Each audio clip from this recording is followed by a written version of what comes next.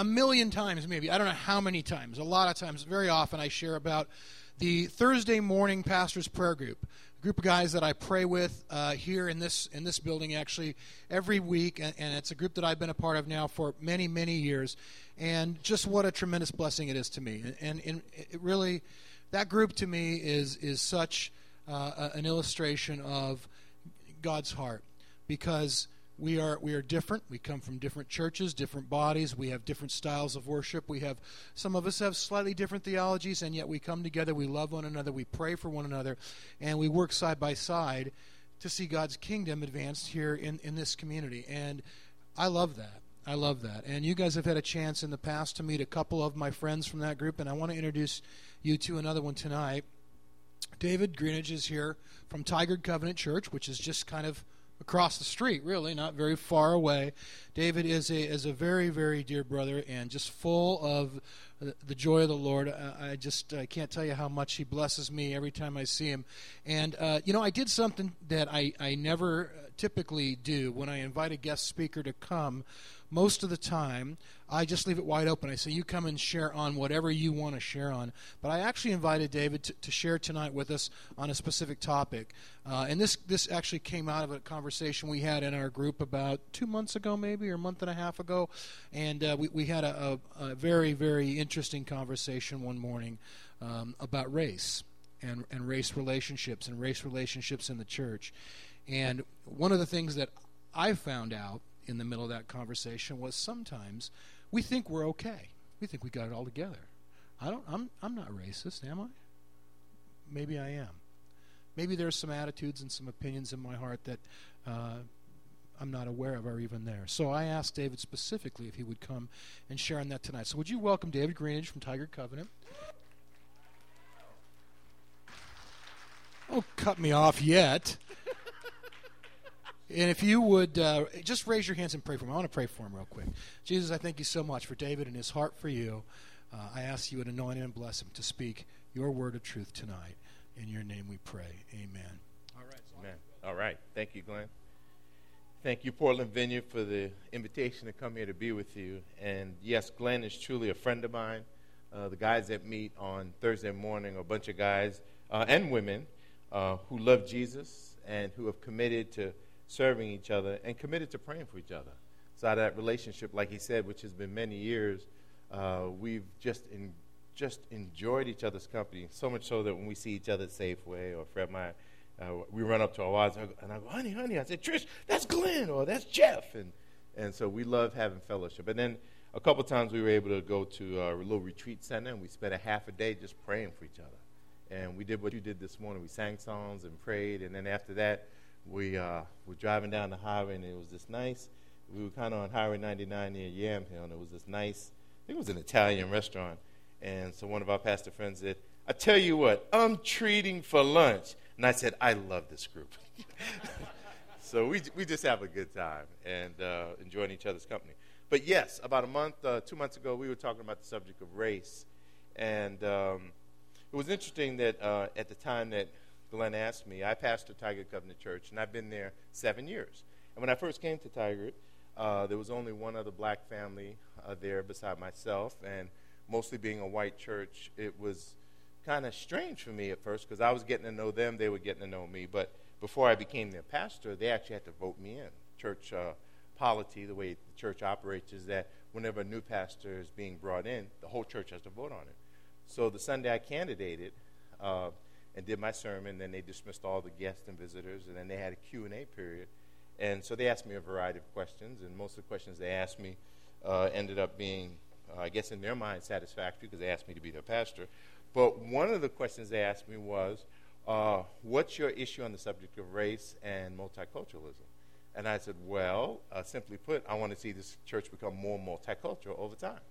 And then one person was bold enough to ask me, well, do you intend for this church to become a black church? And I said, no, I intend for this church to be a church where Christ is exalted, and if it attracts people of all races, then I'm cool with that, and I'd like to see that. So over time, we've gone down this road of race, and our church probably now is about 30 or 40% multicultural.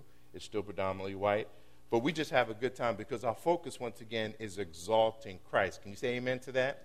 And I think that any good church, no matter where you are on the planet, if you exalt Christ, good things will happen. Well, it was interesting when Pastor Glenn asked me to speak to you on the subject of race. We have a men's Bible study that meets at the church at 6 a.m. Believe it or not, I can get some fools to follow me at 6 a.m. in the morning. They do. And we have a group of about 6 or 7 people, and I say that jokingly, forgive me, to come on out. And so one of my white brothers made a comment, and it was so interesting because it was one of those moments where, you know how the group is just, and we've been meeting for a year now, and we're going through the book of Proverbs, and we're starting to get close. I mean, we're getting close. Walls and barriers are coming down, and we're starting to love each other. And this brother just blurted out something.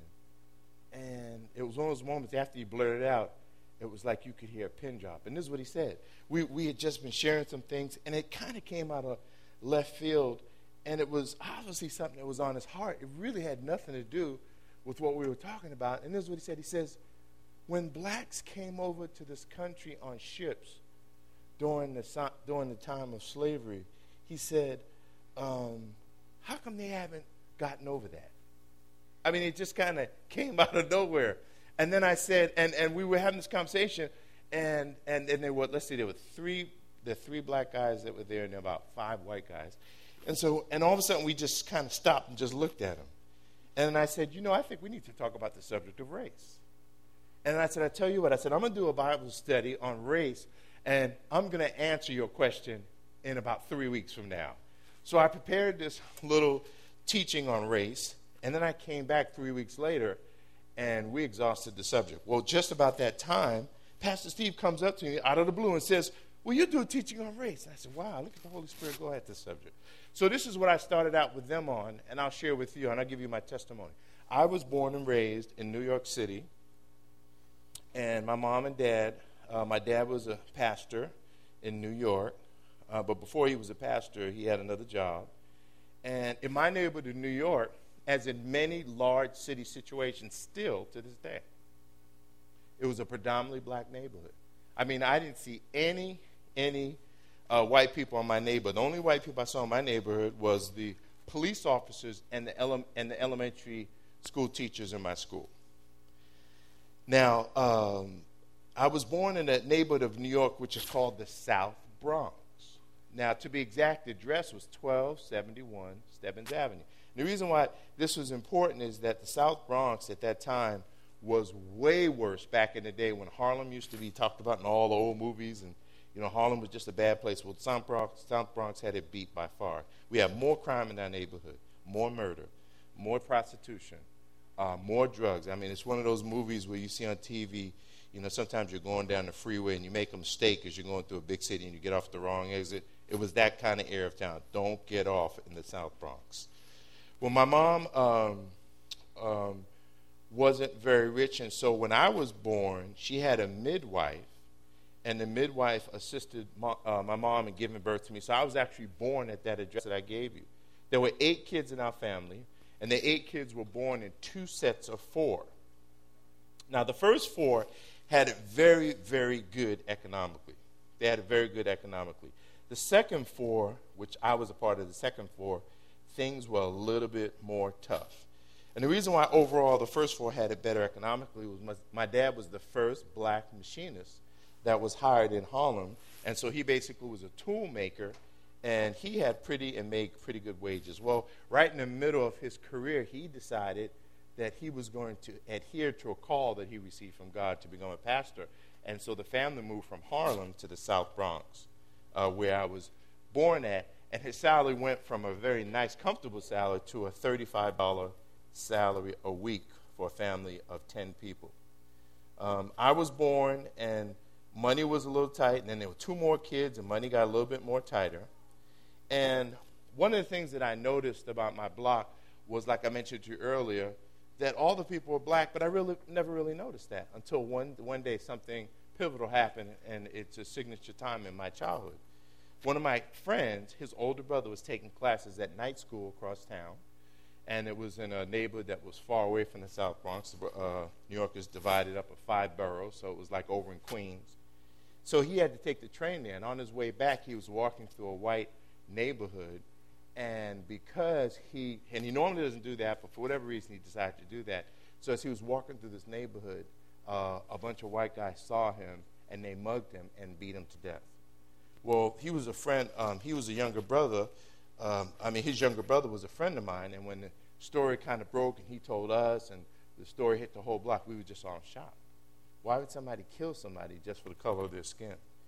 And so slowly but surely, here I am, a young kid in the Bronx, born in that situation. Even though my dad was a pastor, hatred started to build in my heart toward white people, specifically more toward police officers, because police officers also had a role as we were being raised where they would stop young blacks, profile them, and stop them for no reason while they were driving their cars. And if you drove out of the city, if you drove to Philly or anything, you were being profiled. And many times even driving on the way to Philadelphia, which was a common route between New York and Pennsylvania. A lot of people always went to Philadelphia for parties or they had friends in Philly. It was only an hour and a half drive.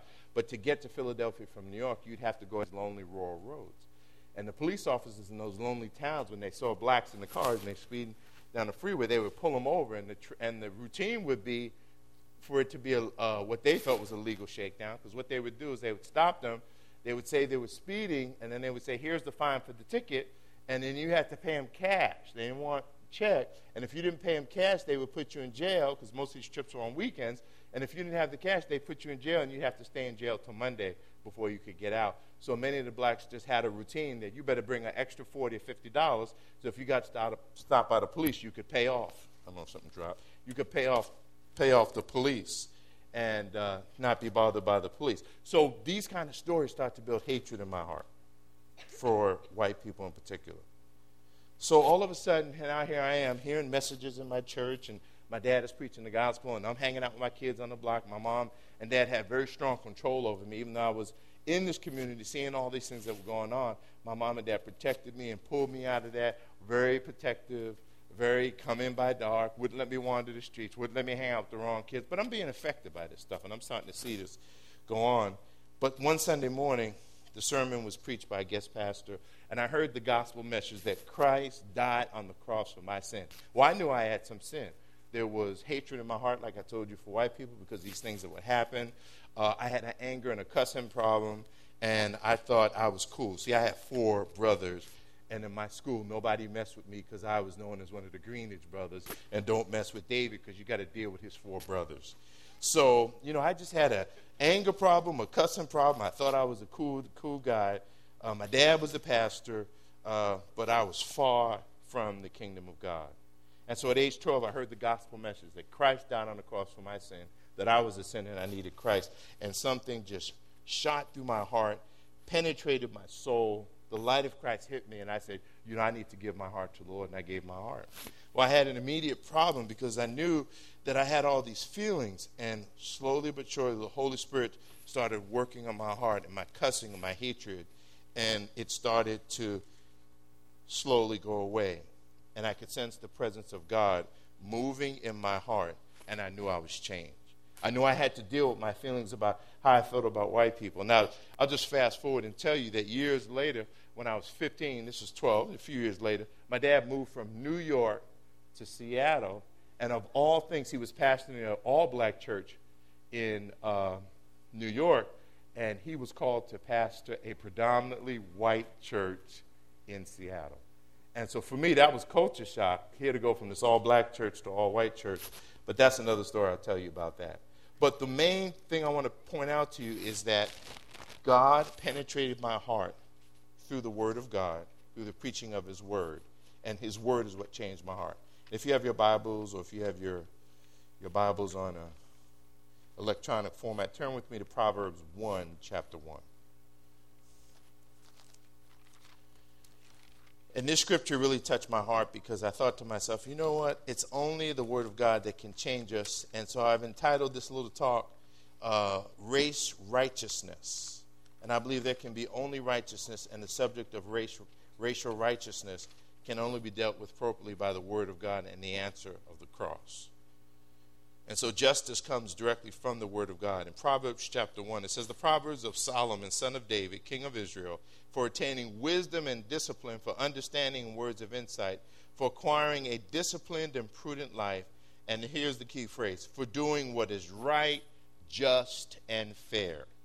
And in order for you and I to really have a handle on who Christ is and who God is, we have to have a sense of justice that affects us to where we want to do right for our brother, where we want to do right to our sister, and we really care about them. Because we have a God who's a righteous God, a just God, then we too need to embrace the qualities that he is about. So God is a God of justice, and he stands for justice.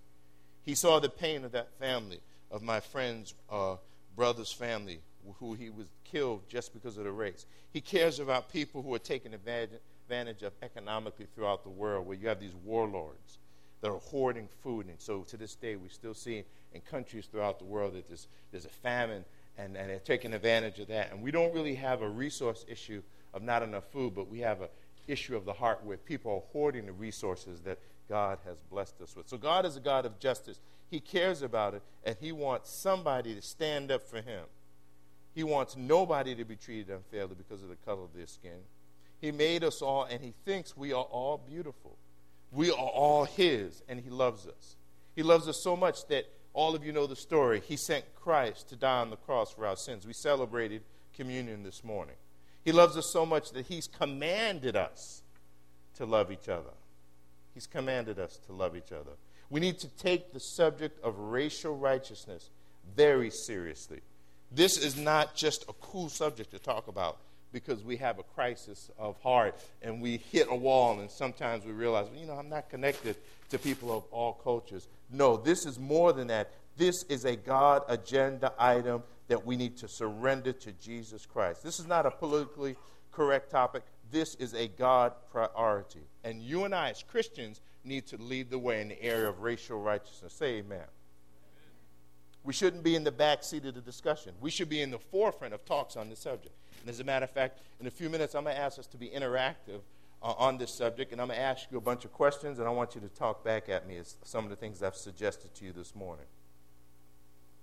God wants us to have and engage in genuine actions of kindness that will get the attention of the world so that they will truly know that we're Christians by our love. God is not pleased with anyone that does not walk in his righteousness. He paid a great price for this to occur, and he's leading the way. A person that stirs up dissension, which is strong discord and disagreement, does not walk in righteousness. Turn with me to Proverbs 10:12. Am I doing something wrong, Steve? I heard a bump.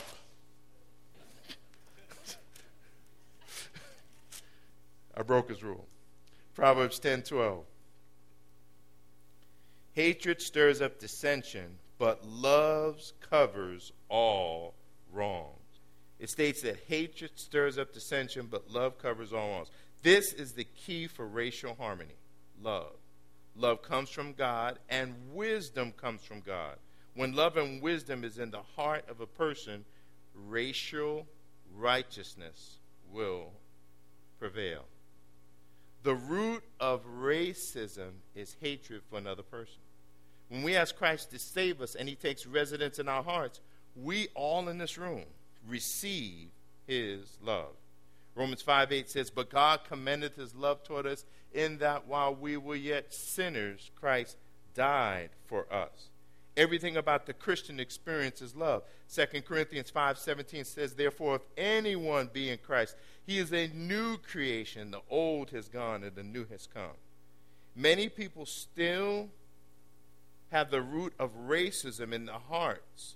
Many of them, and some of them, it's because I don't believe they're truly saved. I would like us not to say anymore that you and I as Christians have racism in our hearts. I've been thinking about this for a while because I used to say that myself. Oh, I still have some racism I need to deal with. People say, oh, yeah, I still have some racism. But the world wants everyone to say we still have racism in our lives and we're working on it. No, I believe that if we're born again of the Spirit of God, we are a new creation and we walk in love. Say amen. We don't walk in sin. We don't walk in racism. Now, you may be able to say because of our American culture in America that the American culture has had effect in your life, and that the issue of race, you're learning new things about yourself, but don't say that you're a racist anymore. Because I used to be in that trap, and I used to say that. I want us to instead walk toward Christ. Now, the fact that I'm talking about the subject of race sometimes is troubling to some people today, and I want you to just take a deep breath and ask the Holy Spirit to lead you and guide you and let his love flood your soul. Because I'm going to ask you some penetrating questions in a minute, and it might touch a couple of nerves, but just say, Holy Spirit, you take control. And I believe that this subject needs to be talked about in the church. It needs to be talked about in our small groups, so much so that when we get on the job and we get in our family situations where people don't know God and we have a cousin or uncle who's not too cool on race and they say something that's inappropriate and we don't know how to respond to them, I'm going to give you some ammunition through the power of the Holy Spirit so that you can say, when someone makes that inappropriate comment, not just to get on them, make them mad, get angry at them, get a fiery discussion, but I want you to give light to the person that has ignorance so that they can have information on how they can deal in the subject of racial righteousness in an appropriate manner. I want us to talk about it in such a way that we as a church become light to a dark world that is trying to solve the problem of race. The world is trying to solve the problem of race through education, not through Christ. The race problem is a great opportunity for the church to be a witness for Christ. But make sure, first of all, that all of us deal with our own hearts before we try to start addressing this problem. Before we try to start to talk to a Latino person or African-American person or a Filipino person, a person of another race, and we're trying to break down those walls and we're trying to get closer to that person, make sure you have spent time in your own heart and asking Jesus to reveal to you any issues in your life and to rid you of those experiences where you have bad views of other people. Maybe you picked it up on a television program. Maybe you picked it up in a movie that you went to. Maybe you picked it up from some relatives that are in your family. You've heard different things being said. And if you do this, God will shine his light in your hearts. When we have Christ reigning as Lord in our lives, this will bring unity. Everybody say unity. Unity is another wonderful virtue that God will give us that will heal racial disharmony. We are one in Christ. Turn with me to Galatians chapter 3, verse 27.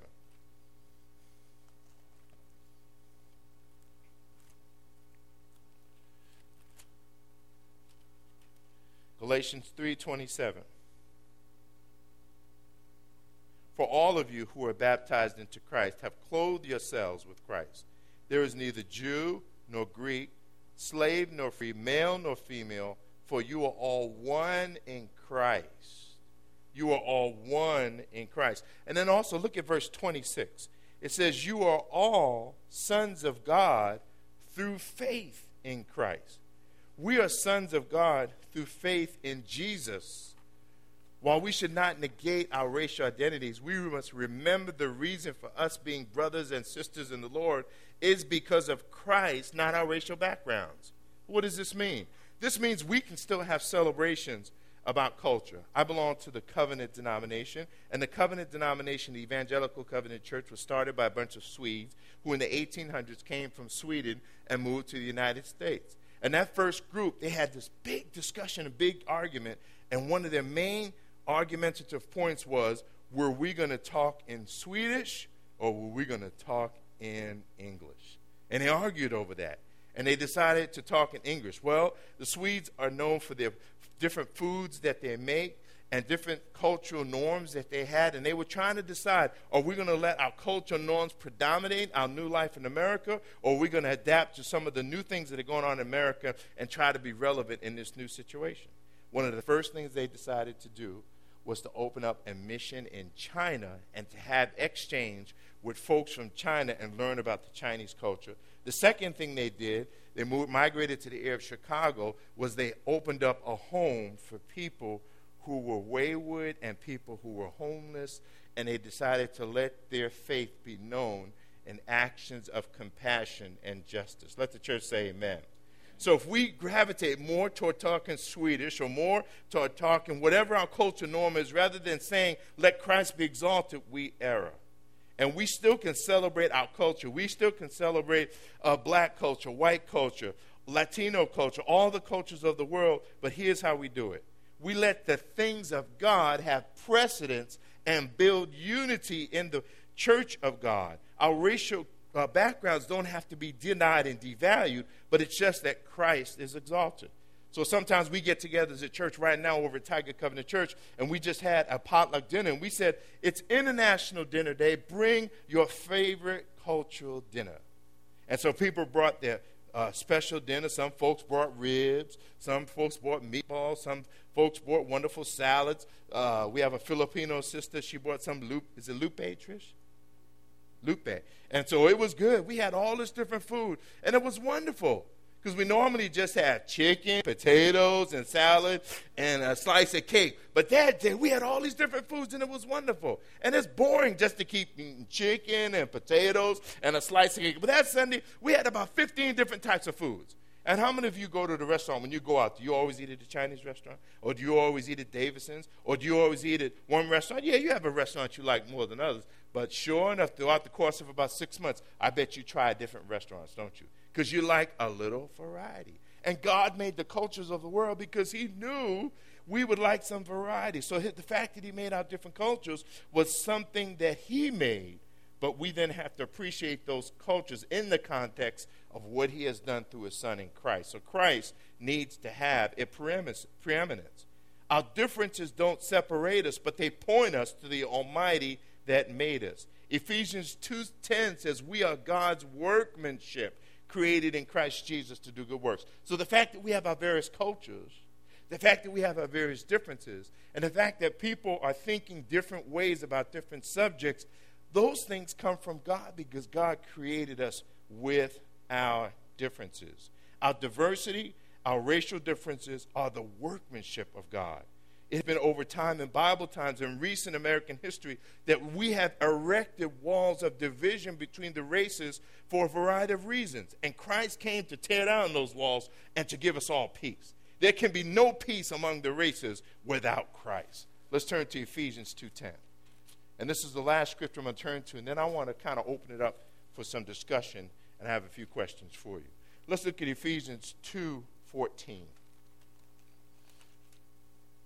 For he himself is our peace, who has made the two one and has destroyed the barrier, the dividing wall of hostility, by abolishing in his flesh the law with its commandments and regulations. His purpose was to create in himself one new man out of the two, thus making peace, and in this one body to reconcile both of them to God through the cross, by which he put to death their hostility. He came and preached peace. Everybody say peace. To you who are far away, and peace to those who are near. Through him we both have access to the Father by one Spirit. And then it goes on to say this, which is so beautiful. Consequently, you are no longer foreigners and aliens, but fellow citizens with God's people and members of God's household, built on the foundation of the apostles and prophets, with Christ Jesus himself as the chief cornerstone. In him the whole building is joined together and rises to become a holy temple in the Lord. And in him you too are being built together to become a dwelling in which God lives by his Spirit. I would purport to you that because of the scripture, that what you have right here is a place where God lives. And what we have at Tiger Covenant Church and what we have at the local church down the corner, the Presbyterian Church, whatever the church is where people are lifting up the name of Jesus, it's a place where God to indwell and where God to live and where God is exalted, so much so that the walls of race are broken down and new walls of righteousness are erected, so much so that we can talk about any subject. So back to my brother who made the comment about why can't blacks get over the issue of slavery that occurred. And I said, I don't know. I don't have an answer. From your perspective, they're not getting over it. But what we need to do as a community of faith is to see any hurt in the community. And so if there's some blacks out there that still go back to the days of slavery, and some are still living there, even though that happened hundreds of years ago, some African Americans in certain cities throughout the United States are still breathing and living and seeing the slave ships that were brought and have that hatred in our hearts. And think about the issues in the Middle East. They're still breathing and eating the violence that happened to them hundreds and even thousands of years ago, and there's still hatred between the Jews and the Arabs, and people won't let go. And so the answer to this issue is Christ, and the fact that he has died on the cross, and no matter how simple we have become as a race of people through time, that we can receive God's forgiveness and give forgiveness, and it's only through that supernatural presence of the invasion of the Holy Spirit in our hearts that can regenerate us, and it's the answer for the race problem. We can talk till we're blue in the face. When I was in middle school, they made me move from my all-black neighborhood and sent me to a white neighborhood, and we were all, sent me to a white school in a white neighborhood, and we were all in the same classroom. But I still remember the fact that some white people had killed my friend's brother. And so I still had that hatred in my heart. And I didn't want to be close to some of the white kids in the class. But it wasn't until I asked Christ to save my soul that I realized, to forgive me of my sin, that I realized that this guy sitting next to me had nothing to do with what happened over there. And I can befriend him. And I did. And I started to get and establish good friendships with some of the white students in the class. It wasn't because of education. It was because of Christ who changed my heart. So I would purport that the subject of evangelism is so relevant for the subject of race, because as we give people the love of Jesus, and as they become more on fire with the message of Christ, and as they get saved, it will be an opportunity for us to talk about the subject of race in a way that we weren't able to address it before. And so now I want to get practical, and I want to ask you a couple questions. I'm done with the subject of race in terms of me talking about it, and I want you to interact with me. So I have a few questions. And I started to think about some of the questions I could propose to you and ask you, and I said I could go easy or I could be risky and go into some dangerous waters. So I want to be risky and go into dangerous waters because I think you guys are mature and can handle it. So I actually want to get political for a moment, and I want you to talk back at me. Let's have a two-way discussion. Let's all talk now. God has been teaching us this morning. I believe Christian whites have become overly influenced by the world systems and political parties, and I believe that Christian blacks, and I'm dealing primarily with blacks and whites only because that's the starting point, but it applies to really all the races. I believe that Christian blacks have become overly influenced by the world systems and political parties. Let me give you an example. Why do many whites say that blacks need to get a job and stop being overly dependent on the government? What's wrong with this line of thinking? Talk to me. I'm sorry? There's poverty and homelessness in all races. Anybody else? It's stereotyping. Good. Anybody else? It's a flawed system. Yep. Yep. Yep. Anybody else? But have you ever been in groups of discussion when that question has been posed and people just get on the bandwagon and they go, yeah, we have an overly dependent system. We need to get those people off the government rolls. Those folks need to get a job. And people start hyping that subject up. And you guys just took a deep breath because I prefaced it with giving you some scripture, and I prefaced it with giving you the subject, and we're in the body of Christ. And so you were able to give me some decent answers to that question. I'll ask this question another way. Why do many blacks say that whites don't care about, and this is generalization now, why do many blacks say that whites don't care about the masses of poor people that are suffering in the black community with high unemployment at rates that are double whites, and that whites don't care? And why do also blacks say that the system protects the rich? What's wrong with this statement? Talk to me. What'd you say? He said it's true. But what's wrong with this line of thinking? Because blacks say that whites don't care about the masses of people. Trish, you talk to me. You're black. Why do blacks say that?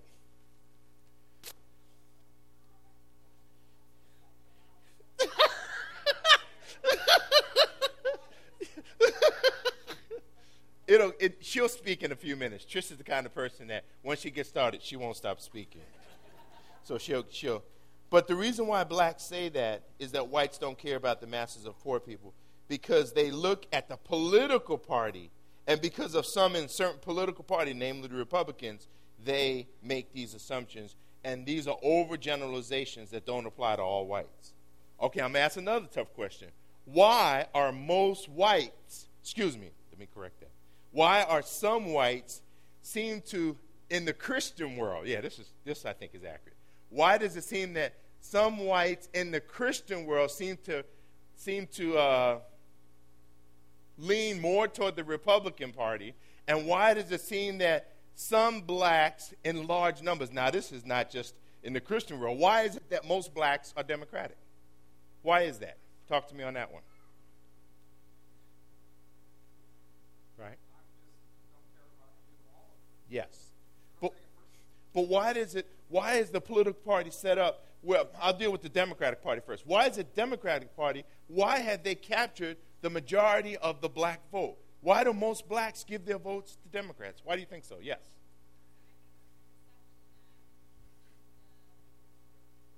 Yes. Values and what's important for one group of people versus what's important for another group of people. Let me ask the question this way. What practices do Republicans and Democrats have that you do not agree with? What practices do Republicans and Democrats have that you don't agree with? Say that again. Power mongering. Okay, and that's usually on the Republican side. What else? Corruptness. That's probably on both sides. Yeah, go ahead. Race baiting. Yeah. Class warfare. Yeah. Taxes. I mean, there's a lot of things that each party does, no matter what your political persuasion, be you Republican, Democratic, Independent, or you don't even vote and don't care. There's a lot of things that the political movement that you are most closely aligned with, there are a lot of things that they do that you should not feel comfortable about. I mean, as Christians, we're called for a whole nother set of values that supersedes our party.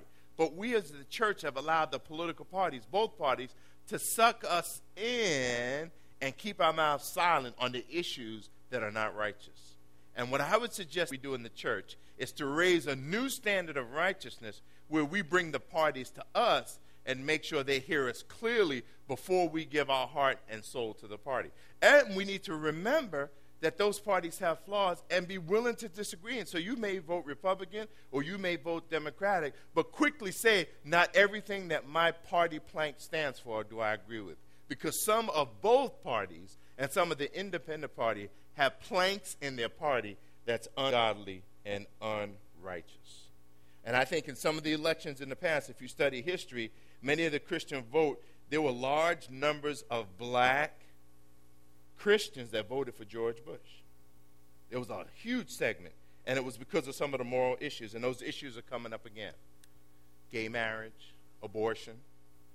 And so we need to ask ourselves, is it just one issue that I'm going to vote candidate on? That's only something you can answer. I don't have an answer for you. But what I'm trying to say is don't allow your party to define who you are and to compromise your Christian voice. It's okay for you to have a card that says you're Republican. It's okay for you to have a card that you're Democratic. But don't give your party everything. Stand up to what areas of your party that are unrighteous and tell them you don't agree with that.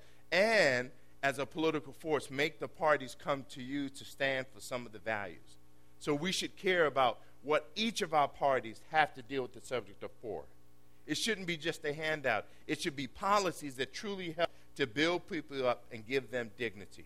It shouldn't be a system that's created, and this is a criticism on the Democratic Party, which overly enables people to become overly dependent on the government as opposed to giving them worth and value and dignity to where they can have a job. And so Democrats have done that. They've sucked people in, and they've allowed people to have certain benefits because of their party planks. And because of those benefits, they give their allegiance to that party. Don't allow the party to buy you. Don't allow the party to compromise your vote. don't allow the party to take you away from the mandate of exalting Christ. Back to the subject of race. I believe we need to talk about race, and I believe we need to be open about the subject of race. I believe we need to feel comfortable about the subject of race and ask any question that we want to ask about the subject of race and say, well, what does God's word have to say about it? How can I deal with someone of another culture? How can I have an open and honest discussion so that I allow more people of other cultures to be in my circle of friends? Jesus gave us the best example. He had 3 guys that he hung out with, and he had a whole bunch of women that he hung out with. Mary, Martha. He cared about people of other races. He cared about the Samaritan woman. And you and I have to get to the place where we have friendships with people of other races, and it's demonstrated on who sits at our dinner table, who we take out to the restaurant. I'm proud to call Glenn, Pastor Glenn, my friend. And I will stand up for him in any context, any place, any time, because he and I have broken bread together. He is my friend, and I love him. We've talked about the subject of race. We've talked about the subject of the poor. We've talked about the subject of power. And we have decided that we are going to be united in Christ and that we will be brothers and friends forever. And as every Christian makes those connections with people of races and say, that brother, that sister is my friend. And even though they're a person of a different race and they have different views on different things, we are able to walk through our differences and exalt Christ. We become the body of Christ. Okay, any questions at all on the subject of race or any comments on anything I've said? Yeah. And race jokes kind of have come and gone in our American culture. At one time, they were real prevalent. I think of the Don Rickles days. He used to make racial jokes all the time. People would laugh. And then it became uncool to say racial jokes. Now they seem to come back up again. And so how do we handle racial jokes? And we need to say, that's not funny. Just look somebody straight in the face and say, that's not funny. And stand up for what you believe and say why you believe it. And people will stop telling them. It's that simple. If you don't laugh, if you don't get involved, or if you're quiet, the jokes will continue. How about at work when someone sends you an email? At work you're not supposed to do it because you can get in trouble. But if you have secretive way of getting emails through or texts through where people can't see it and people are just laughing. But when you get to the place where you say, that's not funny. Trish, did you have any thoughts that finally came back up? Are you cool? Okay, then when we get home, she's going to have an earful for me. But now she wants to be quiet. Any questions or comments by anybody else? The subject of race. How do we deal about it? So I want to end with a question. How many friends do you have where they are significant relations with a person of another race, another culture? How many people can you say, that's my friend? And I know I'm not a casual association. I'm talking about that you can say is a real friend. And until you can answer that question with at least 1 or 2 people that you can say, I have a real close connection. And you know what? If you're trying to establish that and get it, this is how you do it. Don't just go up to somebody and superimpose yourself on someone. Ask the Holy Spirit to lead you. You just can't run up to someone and say, be my friend, because you're a person of another race. It won't work. Won't work. But if you just start being kind to someone and you find someone that has the same things, you like to fish, they like to fish. You like to golf, they like to golf. Find something that you both like to do. And from that, ask the Holy Spirit. But you have to be intentional about it. Because you might say, well, Pastor David, there's not a lot of blacks that live in Tiger. For that matter, there's not a lot of blacks that live in Oregon. That's true. Only 3% of the population is black in the state. We don't have the luxury that other states have where there's more multiculturalism by virtue of just the numbers. So you have to be intentional. Jesus intentionally told his close buddies, go to town and get some food. Get out of my face. I don't want to see you guys anymore. And he intentionally went by the well and had his encounter with that woman. And I would suggest that he was friends with that woman for the rest of his life.